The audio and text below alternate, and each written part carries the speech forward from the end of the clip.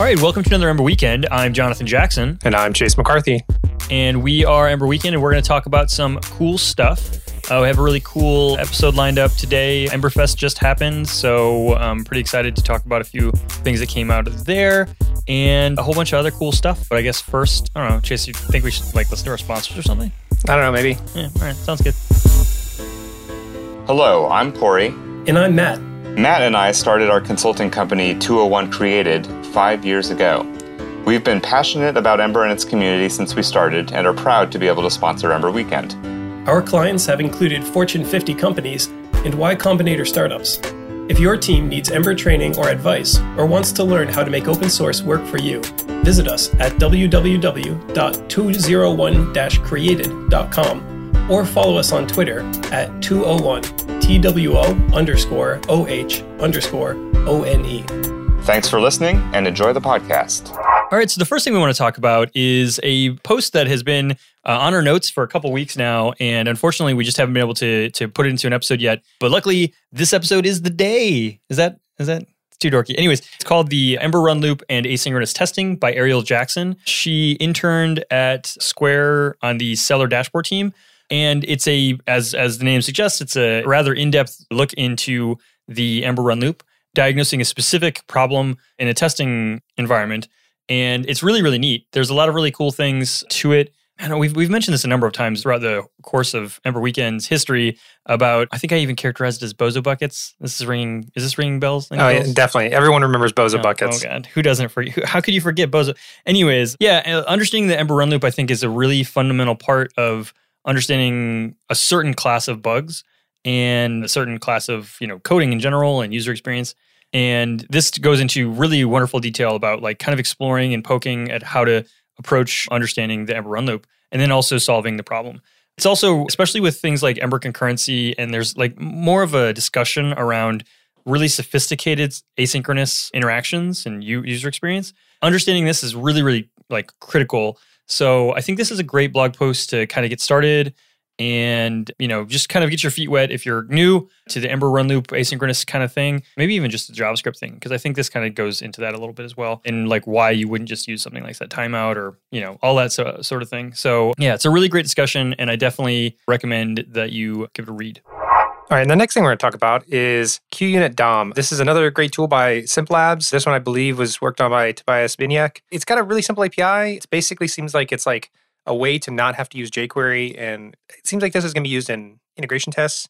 And so you get this API like assert.dom, h1 exists is the example they give. And it gives you very simple things. So there's an h1 in this thing that got rendered. There's an input, that input's focused. So it seems like you're not testing an entire page with this. This isn't replacing page objects. This is for testing, small components. But the convenience of it is that there is no jQuery dependency of it. So they have another tool at Simplabs. I think it's native DOM helpers. And that was a similar kind of approach of let's give you all of this native stuff, make it uniform across acceptance and integration tests, not have any dependency on jQuery. So yeah, this is a great tool. Yeah, I'm excited to see the talk that this came out of. I believe this was released at Emberfest. So just this past week, I want to say.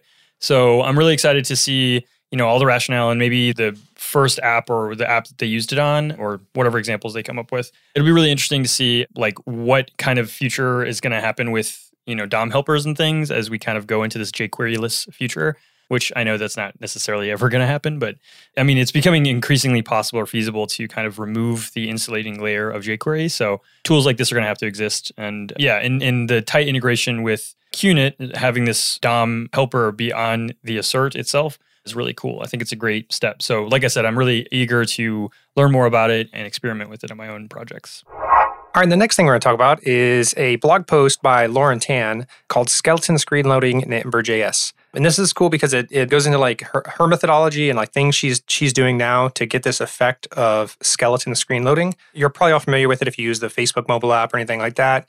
When you load a page and you kind of just get shapes of general places where things are going to be, and it gives this appearance that the page loaded a lot faster than it did.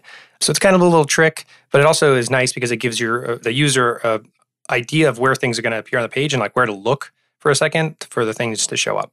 Yeah, I kind of think of it as like a next generation spinner.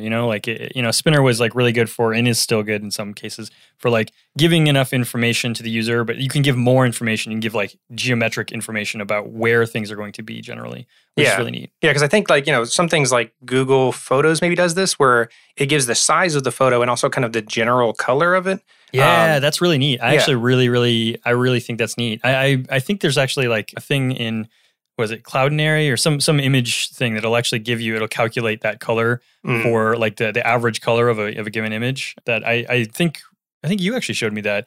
It's pretty neat, and for this exact purpose, you can use it to kind of show general ideas. And so the rest of this blog post, she goes into like how you would implement this in Ember. The kind of first step is you can't just have your routes blocking and loading models, because then the rest of the content doesn't load. So the idea is you're not using your routes for model hooks. Instead, what you do is you have some wrapping component and you use that component's lifecycle hooks to call fetches and get your data set up. And then once you do that, you feed them into, in her example, she uses this library called Ember Content Placeholders, which is by Michael Sinog. And this is really cool because it's the exact UI kind of look and feel of that Facebook, skeleton UI. Yeah, and I think it even has the shimmer, like the little shimmer from left to right. Oh, right. Yeah, that was pretty cool.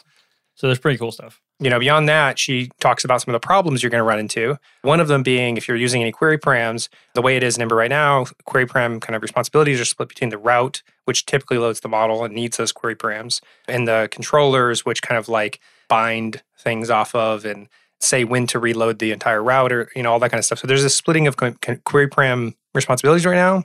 So she worked on a library that is called Ember Parachute that manages query params. And this kind of like centralizes the responsibility of query params to just being in one place, which is pretty nice. Yeah, there's some really cool things in this blog post. I think that it like many really good blog posts, has some twiddles, so you can kind of like click around and fiddle with how it would look and how it would act and feel. But yeah, this is a problem that I think comes up a lot. Manually controlling that loading state is becoming increasingly something that I have been doing, because like the standard Ember style of like route level loading states covers a lot of user experience. But I think that once you start getting into it, you can really maybe tweak and do this other thing. I do have some questions. Maybe Chase, you can possibly weigh in on this. I talked to somebody recently and basically saying that the skeleton UI has some, what's it called? Like people kind of expect it or expect to see it in a very specific type of infinite scroll style social app. So your Pinterests, Facebooks, that style of app. Is there places for this to be used that wouldn't really kind of qualify into that space where you're kind of just scrolling and like you want it to show up, like the scroll could happen before the loading happens? Like, is there maybe a more niche place for that, or like another way you could leverage giving geometric information about, or like basic information about something before it's ready? It doesn't necessarily have to be infinite scroll. I've seen that in places like Microsoft Teams uses like this kind of idea of a placeholder for infinite scroll. But even if you just had like a single complex page of like, hey, there's going to be ads here, this is where the content's going to be, and navigation's up here. Maybe navigation, that's pretty static, that loads immediately, but your content's fetched async.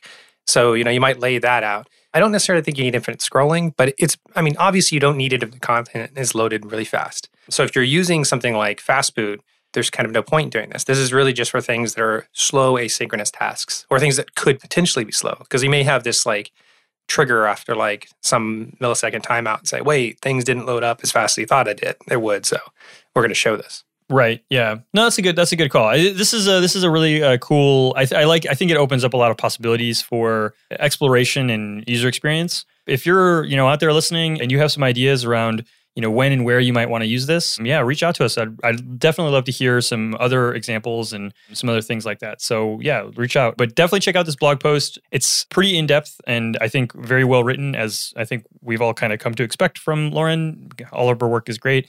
Yeah, check it out and let us know what you think. All right, and so the last thing we're going to talk about is, it's kind of a doozy. It was called the Glimmer Progress Report. It's by Tom Dale, and it's basically kind of an update on the state of Glimmer. It's kind of the Glimmer State of the Union, or actually, maybe not. I don't know. It's basically like this kind of rundown of kind of what's been going on in the Glimmer space and how that's going to relate to Ember on the Ember.js blog. And the reason I say it's a doozy is because it's really long and there's a lot to it and there's a lot of things that to mull over. I think we're going to talk over a few things, one of which is my new favorite Ember term, which is Splattributes. Is that right, Chase? Yeah, it sounds like a Switch game to me. It sounds like this sounds like Splatoon like to me. Splatoon or something. Yeah, totally. It's like these are the attributes of your character. So these are your Splattributes. Yeah, I'm pretty sure that's probably ripped from that game. That's actually really good. It would totally fit for Splatoon. But yeah, there's a bunch of really cool things going on, and there's some things that are kind of unusual. And I think as we walk through the blog post, Tom does a really great job of explaining at which point in the phase of development that this started making sense, and kind of brings you through the process of like why each of these features kind of exists in the current state and what the plans are for them in the future.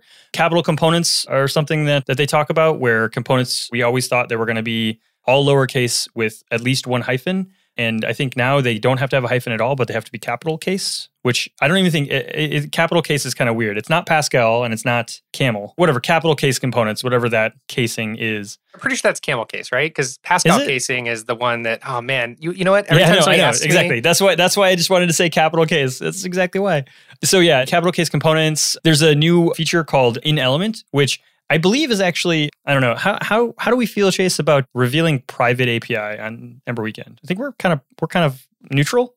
We're like chaotic neutral. Right? The public has the right to know. The public has the right to know. How I am. Oh, well, the in-element thing is basically like Ember Wormhole, where you can kind of put arbitrary bits of DOM as rendered in one template, other places, with a little bit less of a nice API. Like it's a little bit more of a primitive. I believe like Ember Wormhole could be made to use in element, for instance. So it's not like a replacement at all. So it's like a primitive for you to kind of like put DOM in other places.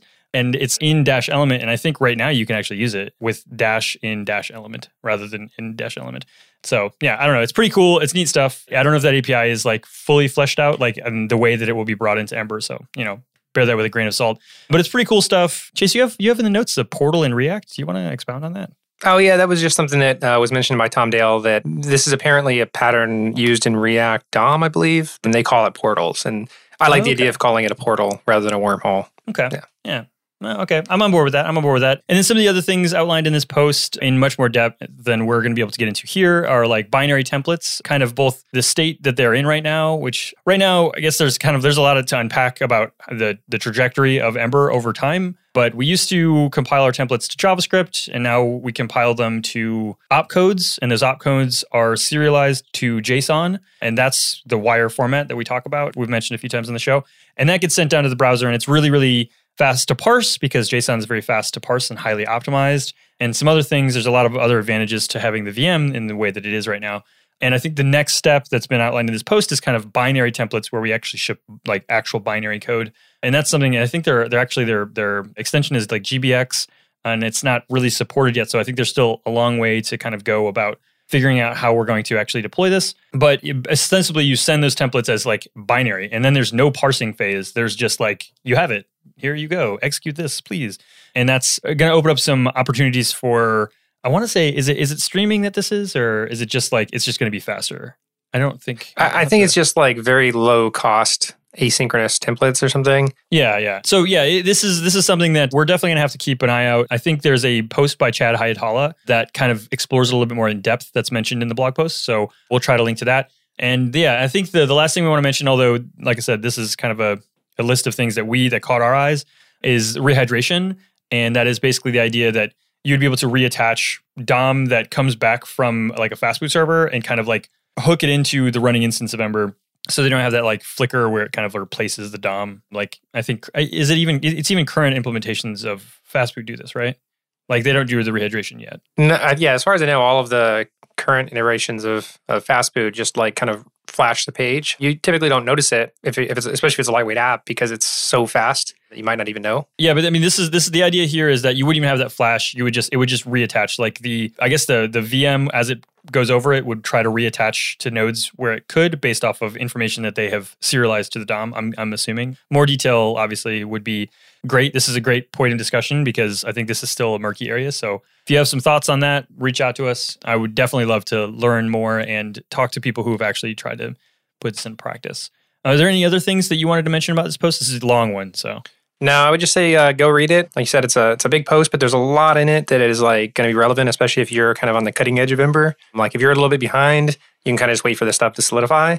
But I know there are a lot of bigger companies now that are trying to stay like right on the edge of the latest release. I mean, obviously right now this has a lot more to do with Glimmer than it does to Ember, but Ember and Glimmer seem to be kind of going in the same trajectory, and eventually you're going to line up enough where you can, upgrade from Glimmer to Ember and all that. So maybe I think that you get those experimental features from Glimmer, and kind of like as they solidify, then I get them. I want to have those like painless, painless as upgrades where I just get new features. Like I want the new in Element. I didn't have to pay for that, but now I get to use it. It's just that's a really cool thing. So I am excited about that. In short, read the post because it's really great. It's a chain of a lot of really great blog posts that have been posted to the Ember.js blog. So yeah, if you have a minute, or if you're traveling or something like that, and you just want to be, know you have your reading materials set, just grab this one and all the other blog posts for the past couple of weeks and catch up on some Ember news. All right, and that's all we have for this week. As always, you can reach out to us on Ember Weekend on Twitter, or our topic Ember Weekend on Slack. I'm Chase McCarthy. I'm Jonathan Jackson. And we'll see you next week.